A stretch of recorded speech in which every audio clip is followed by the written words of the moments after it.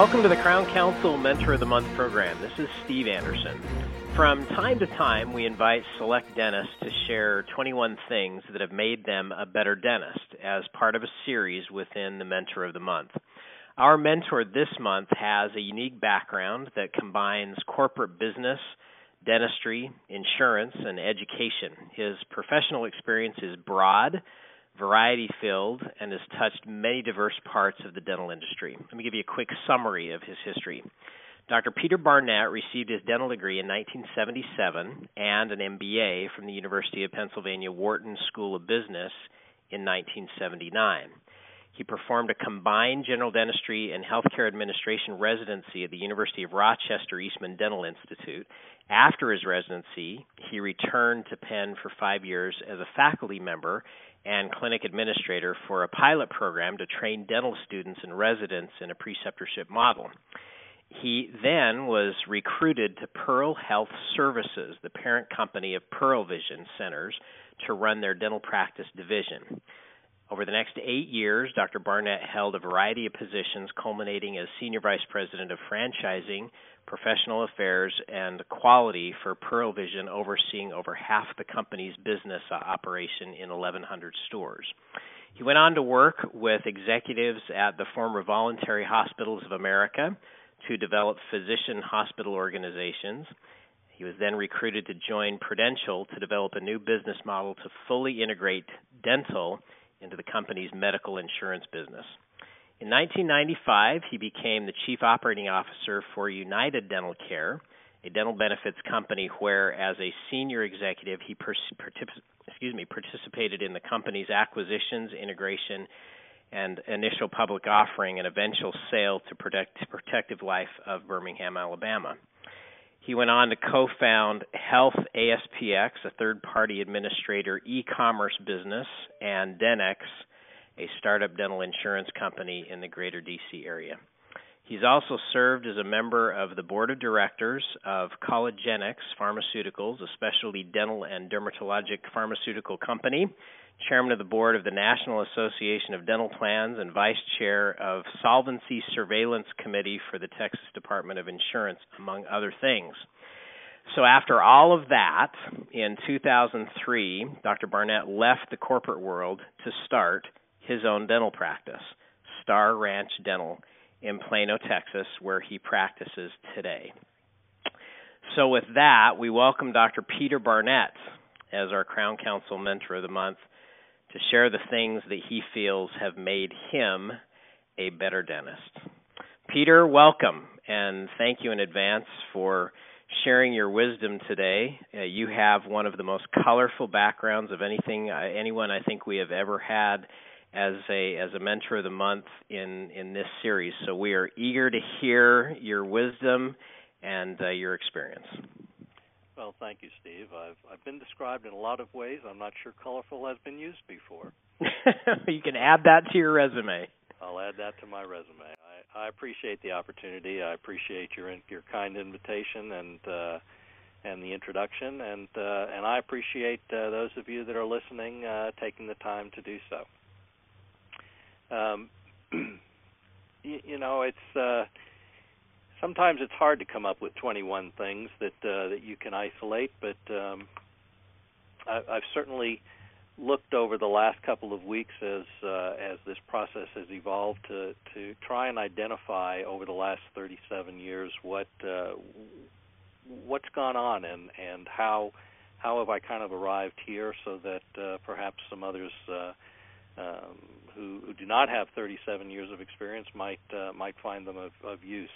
I chose to start with continuing education as probably the first thing that's made me a better dentist, and along with, I'm sure, a number of people who are listening today, the process of understanding what we do and how we do it has changed so much. 37 years ago, as I tell my patients, which are the dark ages in terms of what dentistry was, and although that's not quite accurate, I went to a place at the University of Pennsylvania that many considered, one of the better schools in terms of restorative and periodontal understanding, and But that was a long time ago, and as an example, we didn't use gloves, we didn't use masks, we didn't have the types of issues that we have today. So many of the things that we did were not nearly as comfortable for patients, and were not nearly as effective as they are today. Continuing education was the way that I've learned over the last number of years that I learned how to practice dentistry. That takes nothing away from my teachers. It takes nothing away from my fellow students.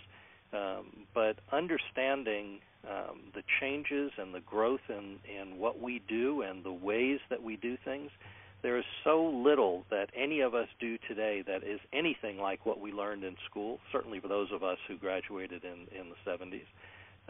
Continuing education has played probably the most significant role. It's not just about the hours that you get, and I know there are people out there who are just looking to try and fulfill their license requirements with hours, but it's making the hours count. It's about challenging ourselves to learn all that we can about what we currently do, how to improve our process, and how to get better. We need to know about things we're not doing, too. I firmly believe that probably the best thing that we can do, and I am a general dentist. Steve didn't mention that, but I am a general dentist. I'm very happy about that. Probably the best thing that we can do for our patients is to be that true captain of the team. So many times patients will get referred for something that we cannot do and find themselves in a position of trying to explain to the specialist what's going on and what needs to be done. And our role, as I perceive it, is to understand enough about all of these various processes and pieces so that we can help the specialist do what needs to be done in the patient's best interest, rather than just turning them out and letting them figure it out themselves. That requires an understanding of things that we don't do every day, and so I really believe that continuing education was probably number one on my list, and should be on anybody's list in terms of understanding how to practice dentistry in a way that is completely different from what we learned in school. I think the second thing that I chose to talk about was something that I have found in talking with folks over the years sometimes gets lost, and that's, I think it's important to be clear on why we wanted to be a dentist in the first place. Lots of people talk about your why. We talk about it from the standpoint of understanding patients. We talk about it from the standpoint of helping patients make decisions, whether it's selling more treatment or getting them more involved in the practice or taking more responsibility. But the why from our standpoint is, why did we want to do this in the first place? And I think it's about making a life and a work plan that helps us attain that. It comes into play over and over, and when the days are long, when you have frustrating patients, when the procedures are not going the way you want, when sometimes you feel like it's a rat race, you can reflect back on why you wanted to be a dentist in the first place, and that should become a part of resetting our enthusiasm. It should become a part of understanding why we are not in a position to be able to not be in a position to be able to not have things the way that we want. Our why is our center. It's the reason we do what we do, why we get up every day. And I consider that to be a really critical piece of who we are and what we aspire to be. Along with that, I think goes an issue of or a matter of perspective and maturity. I was ready to go when I first got out of school in my residency. I thought I knew an awful lot. I realize now that, boy, it isn't about what I know, but it's about asking people what they want and trying to work with them. It's not about me, and that is something that it took me a long time to learn, and I think that it's made me more effective as not just as a family person, but it's made me more effective as a boss. It's made me more effective as a communicator with patients. along with that, goes the whole issue of taking responsibility. I think a lot of people start out thinking that the issues are their issues, and perspective, maturity, growth, and development helps us understand that we are not in a position to be responsible for everybody else. We are there to help them. I think everybody listening understands that the root of the term doctor is teacher. Helper is certainly a closely allied term, and that's our role, and that's what it should be. We shouldn't be in a position where we're trying to be responsible for every person in our practice. Along with that, I would include happiness. Find happiness in the small successes of your team. Those folks are there to support us, to help us. We try to invest and reinvest in our staff and our practice as a way of supporting them and helping them be successful. That type of stuff helps us from the perspective, from a level of maturity, understand what goes into developing a good practice, because those types of opportunities are what help us do our job better, not just easier, but just better. I'm a firm believer in surrounding myself with really smart, capable people. I'm probably not very good with people who are not as smart and capable as I'd like them to be, but I sure try to do that. But we want smart, capable people around us. It's those type of people who are able to help us be more successful. They're more mature. They're able to listen to people. They're able to help them make decisions that work for them, and that's what is about what is important to us. So we want people who are capable of listening. We want to be, Steve talks about asking.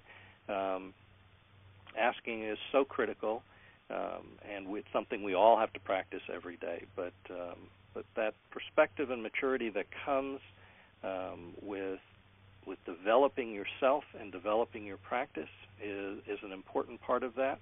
And so I would include, besides the issues of understanding yourself and being clear on why and learning more, I would include the investment and the reinvestment in the people that we have, being happy with their successes, and listening, because I think all of those things are important, and they come with the maturity that we get as we've developed ourselves outside of the office and over the years.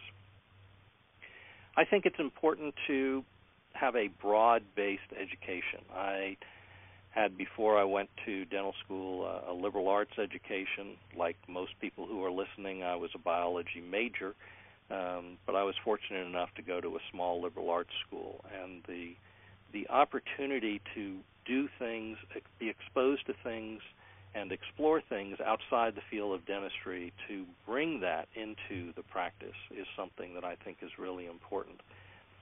There are some things that are tried and true in terms of what we do.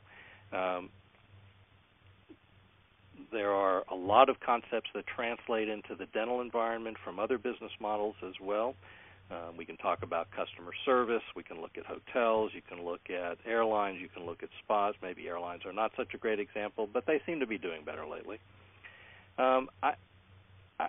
I prefer to have people who are capable of thinking outside of the box, because for my way of practicing, I have found that when we take people, when we find people who are working with us, whether they're patients or whether they're staff, and they are narrow in their view of things, we tend to have a much less interesting approach to life.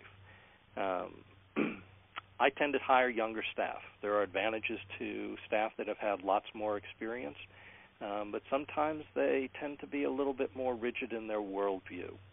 For me, finding things outside of the field of dentistry is one of the ways that I find my practice and my life tends to be more interesting, more engaging, and more involved. I don't want to be narrow in my worldview. I want to be broad, and for me, engaged outside of the field of dentistry, understanding how other things in life and in society matter in terms of our practices, is an important part of what we try to do. Be willing to try new things. I would venture to guess that virtually every person listening today is someone who is willing to try new things just by virtue of your involvement in this program. But there are 160,000 or so dentists in the United States, and we represent a very small percentage. But trying new things, embracing change, those are really important areas to try and make sure that our practices are all that they can possibly be and that we are enjoying ourselves. I started out wanting a fee-for-service practice because I'd been a dentist for about 30 years, but I had to embrace the fact, I had to accept the fact that at the time when the economy was behaving the way that it was 10 years ago, a little less than 10 years ago, that we needed to make some other decisions. And so while I wasn't thrilled about the idea of becoming an in-network PPO dentist, I believed that our growth, our survival, our ability to be effective for our patients required that we do that. I'm certainly not advocating that for everybody, but I am using it as an example of how sometimes you have to respond to the environment, and sometimes you have to change and adapt. And that ability to change and adapt is important no matter what's going on. The issue of how you make your decisions, regardless of what those decisions are, is what this point is about. You need to take a look at what the environment is doing. You need to understand where things are going. You need to constantly think about what kind of practice you want to be, and you need to make the changes along the way that will allow you to get there. Don't be afraid to try or change new things. We need to learn from our mistakes. Sometimes the change that's necessary is important for us to deal with it from a mistake that we made, and sometimes it's necessary for us to come along and deal with it in terms of what's going on in the environment around us that is greater and something over which we had no control of. So embracing change, accepting things, willing to try new things, those are important. Those are our absolutely critical pieces of what we do. And those new things may very well be clinical. One of the things that people may be aware of, and that needs to be considered, is the role, the digital role in the world today. And I'm not talking just about paperless, because I'm sure most of you are paperless at this point. But whether you use digital scanning or not, whether you use in-office milling or not, that may be something that's short term. At some point, 3D printing is going to be a reality for dentistry. I'm not advocating it. I'm simply pointing it out as an example of something that is a new technique, something that's coming along. Well, our ability to adapt to these types of changes, our understandings of different types of disease processes, for example, the role of inflammation, not just bacteria, but inflammation in periodontal disease, is a critical piece of our ability to embrace change, to adapt, and to look at new ways of doing things. That's an important aspect in our ability to be effective and efficient and productive for our staff, for our families, and for our patients. So embracing change, willing to try new things, I think those are really, really critical things. I talked a little bit about the group of people that you choose to surround yourself with. I'm older, obviously having been out for 37 years, and as I said, I prefer to hire younger people. They give me a certain level of energy. They bring an ability to the practice that just feels different. And if many of you have been with your staff for a long period of time, I'm not advocating that you change your staff just for this reason, but when you get the opportunity to make a change, when somebody leaves or moves on, I think you need to take a look at what's important to you and what you're trying to accomplish. For me, what was important was surrounding myself with people who were complementary to me, both in temperament, in emotion, in emotional quotient, in EQ, for those of you that are familiar with that term, as opposed to IQ. Balancing yourself, I think, is important, and giving patients an opportunity to feel comfortable with a variety of types of personalities and a variety of people who can meet their needs, so that they don't feel like there's only one way to do things in the office. I needed people who were better communicators than I was, who were extroverts, because that's not my greatest strength. I can go into a room and talk to patients and know that the people around me, my assistants and front office folks, are going to build a fantastic relationship with the patient, and it's not all about me. Yes, it's important that I have a relationship with the person and that, I deliver certain things. But I'm not the only person in the office, and I'm not the only person that they can have a relationship. And many times, I'm an afterthought in the relationship, and that's okay with me.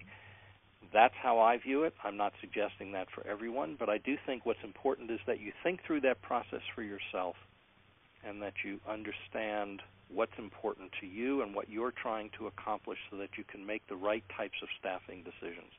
Picking the right type of people for the type of practice that you want to have is probably the most critical piece. Put all the other stuff aside. If you practice dentistry the same way that you practiced in dental school, you probably could do okay if you had the right staff, because the right group of people around you, the right team members, are the folks who are going to help make that thing work. And at the end of the day, as long as we're doing good clinical work, then it's all about the people. So making dentistry a dance of balancing the right personality types to make the whole office go is, I think, a really, really critical piece. I talked about challenging myself. I didn't talk about systems. There is a business background in me, and so I need to at least bring systems into the forefront. What we do is to try and make everything as predictable and understandable across the group of team members as we possibly can. What we found is that the larger you become, the more people that are involved, the more critical having things defined and documented and addressed become. It's not enough to simply identify something and expect that people are going to know what to do. It's important that people get it.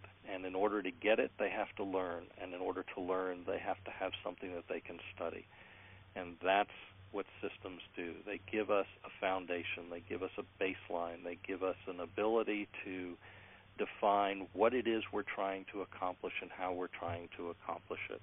And that allows us to make the changes when changes need to be made.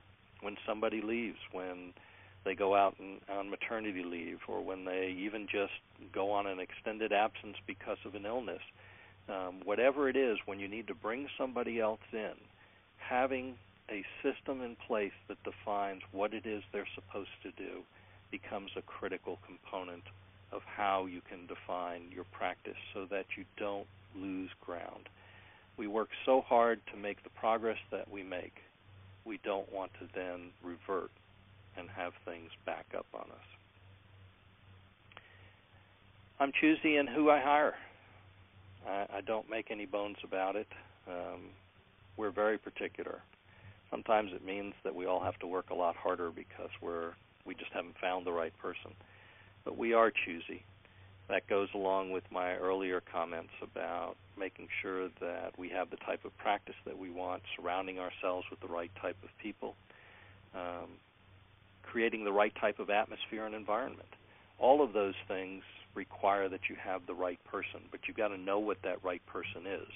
Once you identify what types of characteristics that person has that you want in your practice, then you have to go find them.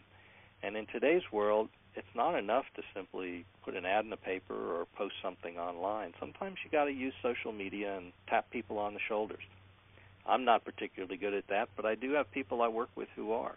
And because of that, we're able to get some pretty good people. Sometimes you got to go out and find what you want, but in order to do that, go back to systems. You got to know what it is you want. You got to know who you want.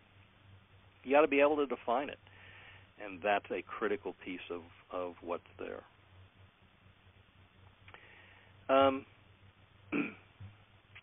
It may sound trite, but I'm going to include as one of my things, do the right thing.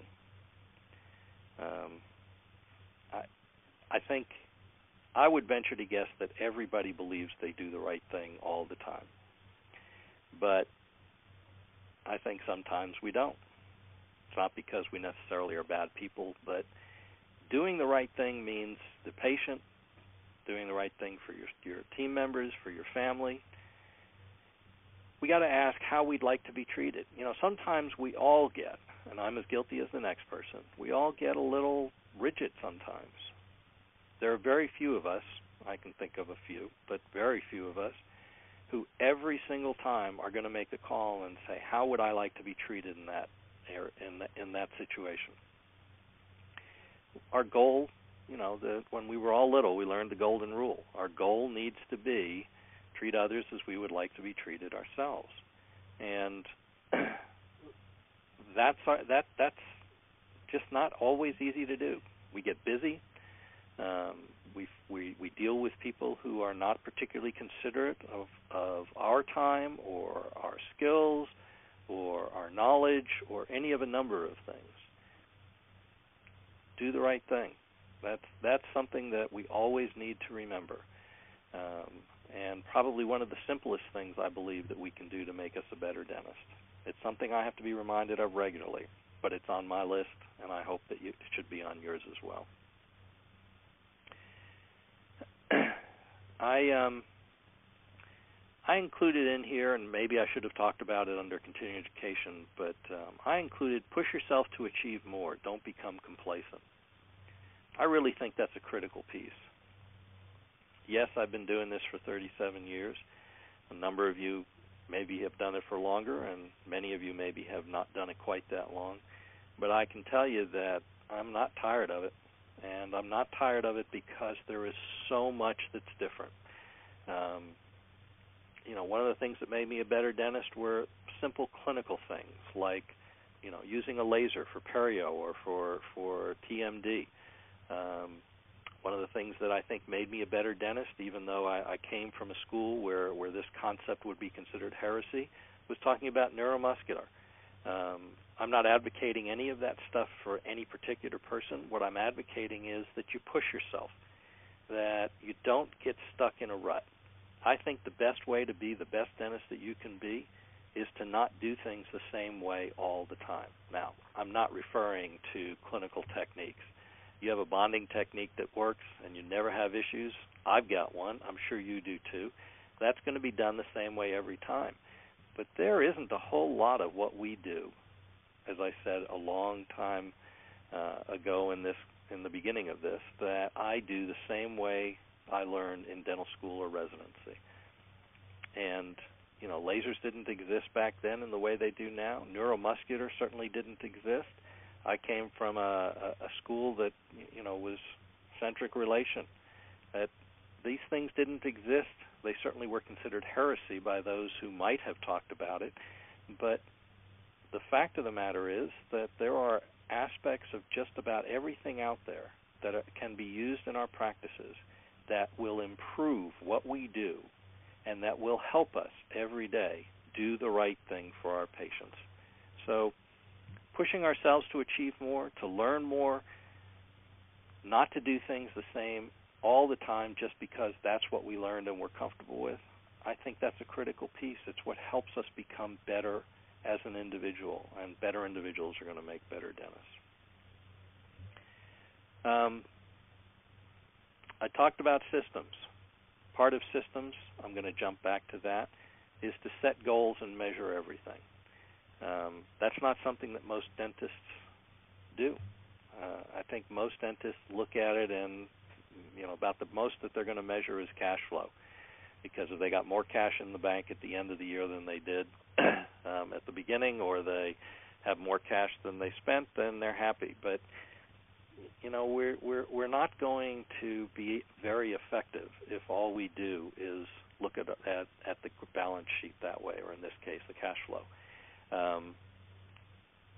We need to understand more, and in understanding more, we have the ability to be more effective with our patients and with our team members. In order to do that, you've got to know what those goals are. You've got to define those things, but you have to measure your ability to accomplish it.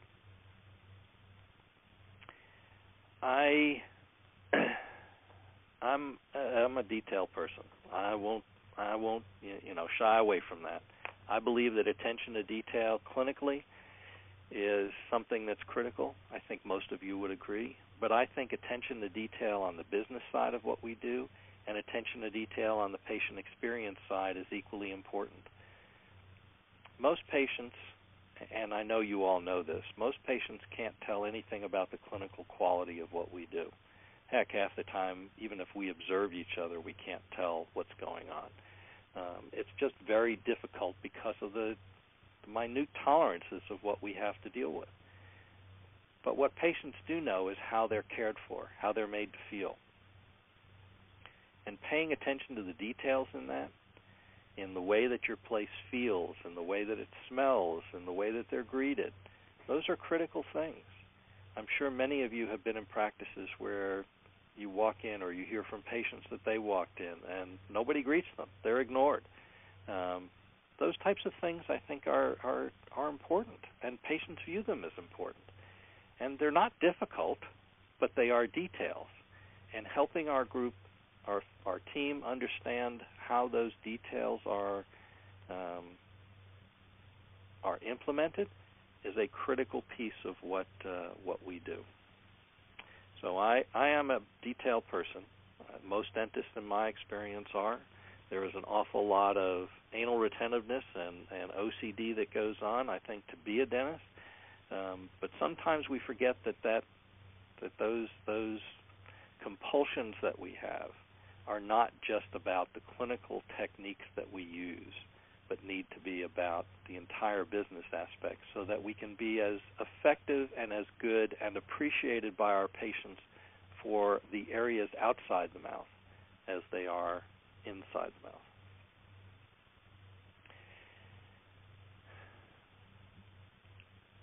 I believe that probably the most important thing is holding myself to a high ethical standard. I talked about doing the right thing. Most times they are related, but not always. My ethical standard is an internal document. It's something that I measure myself against. I think that I have to consider everything I do against my ethics. I need to understand the implications of decisions that I make. Most all of the time I can do the right thing and it falls within my ethics. But my ethical standards may exceed my ability to do the right thing. And that happens sometimes. Sometimes high ethical standards are going to require me to make decisions that may not be possible with patients because patients may ask for things that I can't do, either clinically or because my philosophy won't allow it. Extracting a perfectly good tooth is an example of that. Doing the right thing, well, doing the right thing may say you take it out because that's what the patient wants and it's their decision. But my ethical standards may not allow me to do that. It may be a nuance for you, but I think understanding how those two things relate and spending some time focusing on those two things, understanding where you come out, what's important to you, what you're willing to do, what you're not willing to do, and how you put that together with all of the other things that we've talked about in terms of pushing yourself and not becoming complacent and learning new things and investing in yourself with new techniques and new understandings through continuing education and hiring the right people around you. At the end of the day, you've got to understand where those lines are for you and help you figure out why it makes sense to you. If you can do that, then I believe that you can provide not only good clinical care, I believe that you can provide a good business experience for your team, for your patients, obviously for us, each of us. Having the right financial outcomes is important to us, not something we should shy away from. But we've got to know how to get there. And the roadmap for that, for me, is this issue of defining doing the right thing and high ethical standards. If I do all the other stuff, if I learn new things, if I hire the right people, if I put the right systems in place, if I set my goals, if I incorporate new techniques, if I'm choosy about who the people are that I bring on, if I listen to people, if I can be happy as we are successful, if I can help them be successful, if I pay attention to the details and I learn from my mistakes and I learn, as I said, new things, if I'm true to why I wanted to be a dentist in the first place, if I do all of that, then I think at the end of the day, I've made myself a better dentist. Steve? Thanks, Peter, and I appreciate your great advice. Maybe to wrap up, you could share just a couple of additional things. You have had a very interesting journey of going through education, the corporate world, and doing a lot of things in the corporate realm, and then going into private practice. If you had to do it all over again, and you were sitting with somebody who is embarking on a dental career, what would you tell them to do the same or different from what you've done? If they were going to be a general dentist, I absolutely would encourage them to do a general practice residency or some type of advanced training. I would be hard-pressed to imagine that anybody listening today would believe that you can come out of dental school today and know enough or have the clinical skills or confidence to be as effective as you could possibly be in helping people. So I think some type of advanced training is a critical aspect. I think that finding someone, and I was fortunate in this respect early on in my career, finding someone to help you understand what you need to focus on clinically and how to go about doing that so that you can grow and develop in a measured fashion and a measured pace, I think is important. So networking is a critical aspect, I think, for a young dentist. Whether you consider it a simple mentorship or whether one considers the advantages today that weren't there when those of us who graduated in the 70s came out, in terms of what social media and groups like Crown Council and others had, what they bring to the table, which is the ability to talk and interact with other dentists to learn about things in a way that was never presented in dental school. So for my money, the answer to your question is simply to get some advanced education, some further education, if you will, and to find a way to connect with either a mentor or into a network that is going to help provide you with some guidance as you grow and develop. Thank you for that. One other question having to do with insurance. You've been on both sides of the dental insurance equation, on the corporate side and now in the private practice side. Any insights that you've had being on the practitioner side, now having a 360-degree perspective on dental benefits, dental insurance? I guess my response to that would be that I think as most practicing dentists understand, it is a difficult situation for the patient because it is little understood. Most patients view it the way they view medical insurance, which is incorrect.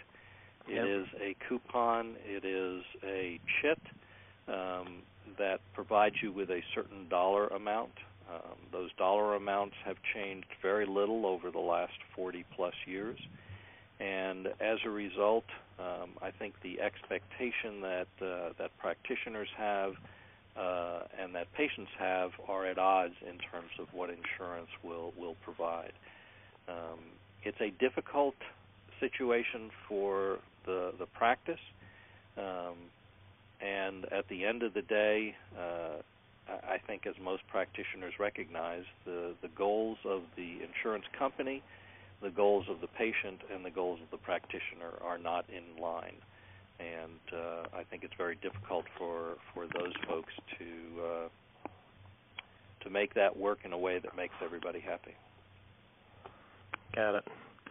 Peter, thank you so much for sharing your experience and your wisdom today. Appreciate all that you bring to the table, not only today but ongoing. Appreciate your posts on the email network as well. It's always good to hear from your experience from all that you've done in the past. Thanks so much for being our Mentor of the Month this month. My pleasure, and again, I appreciate your consideration.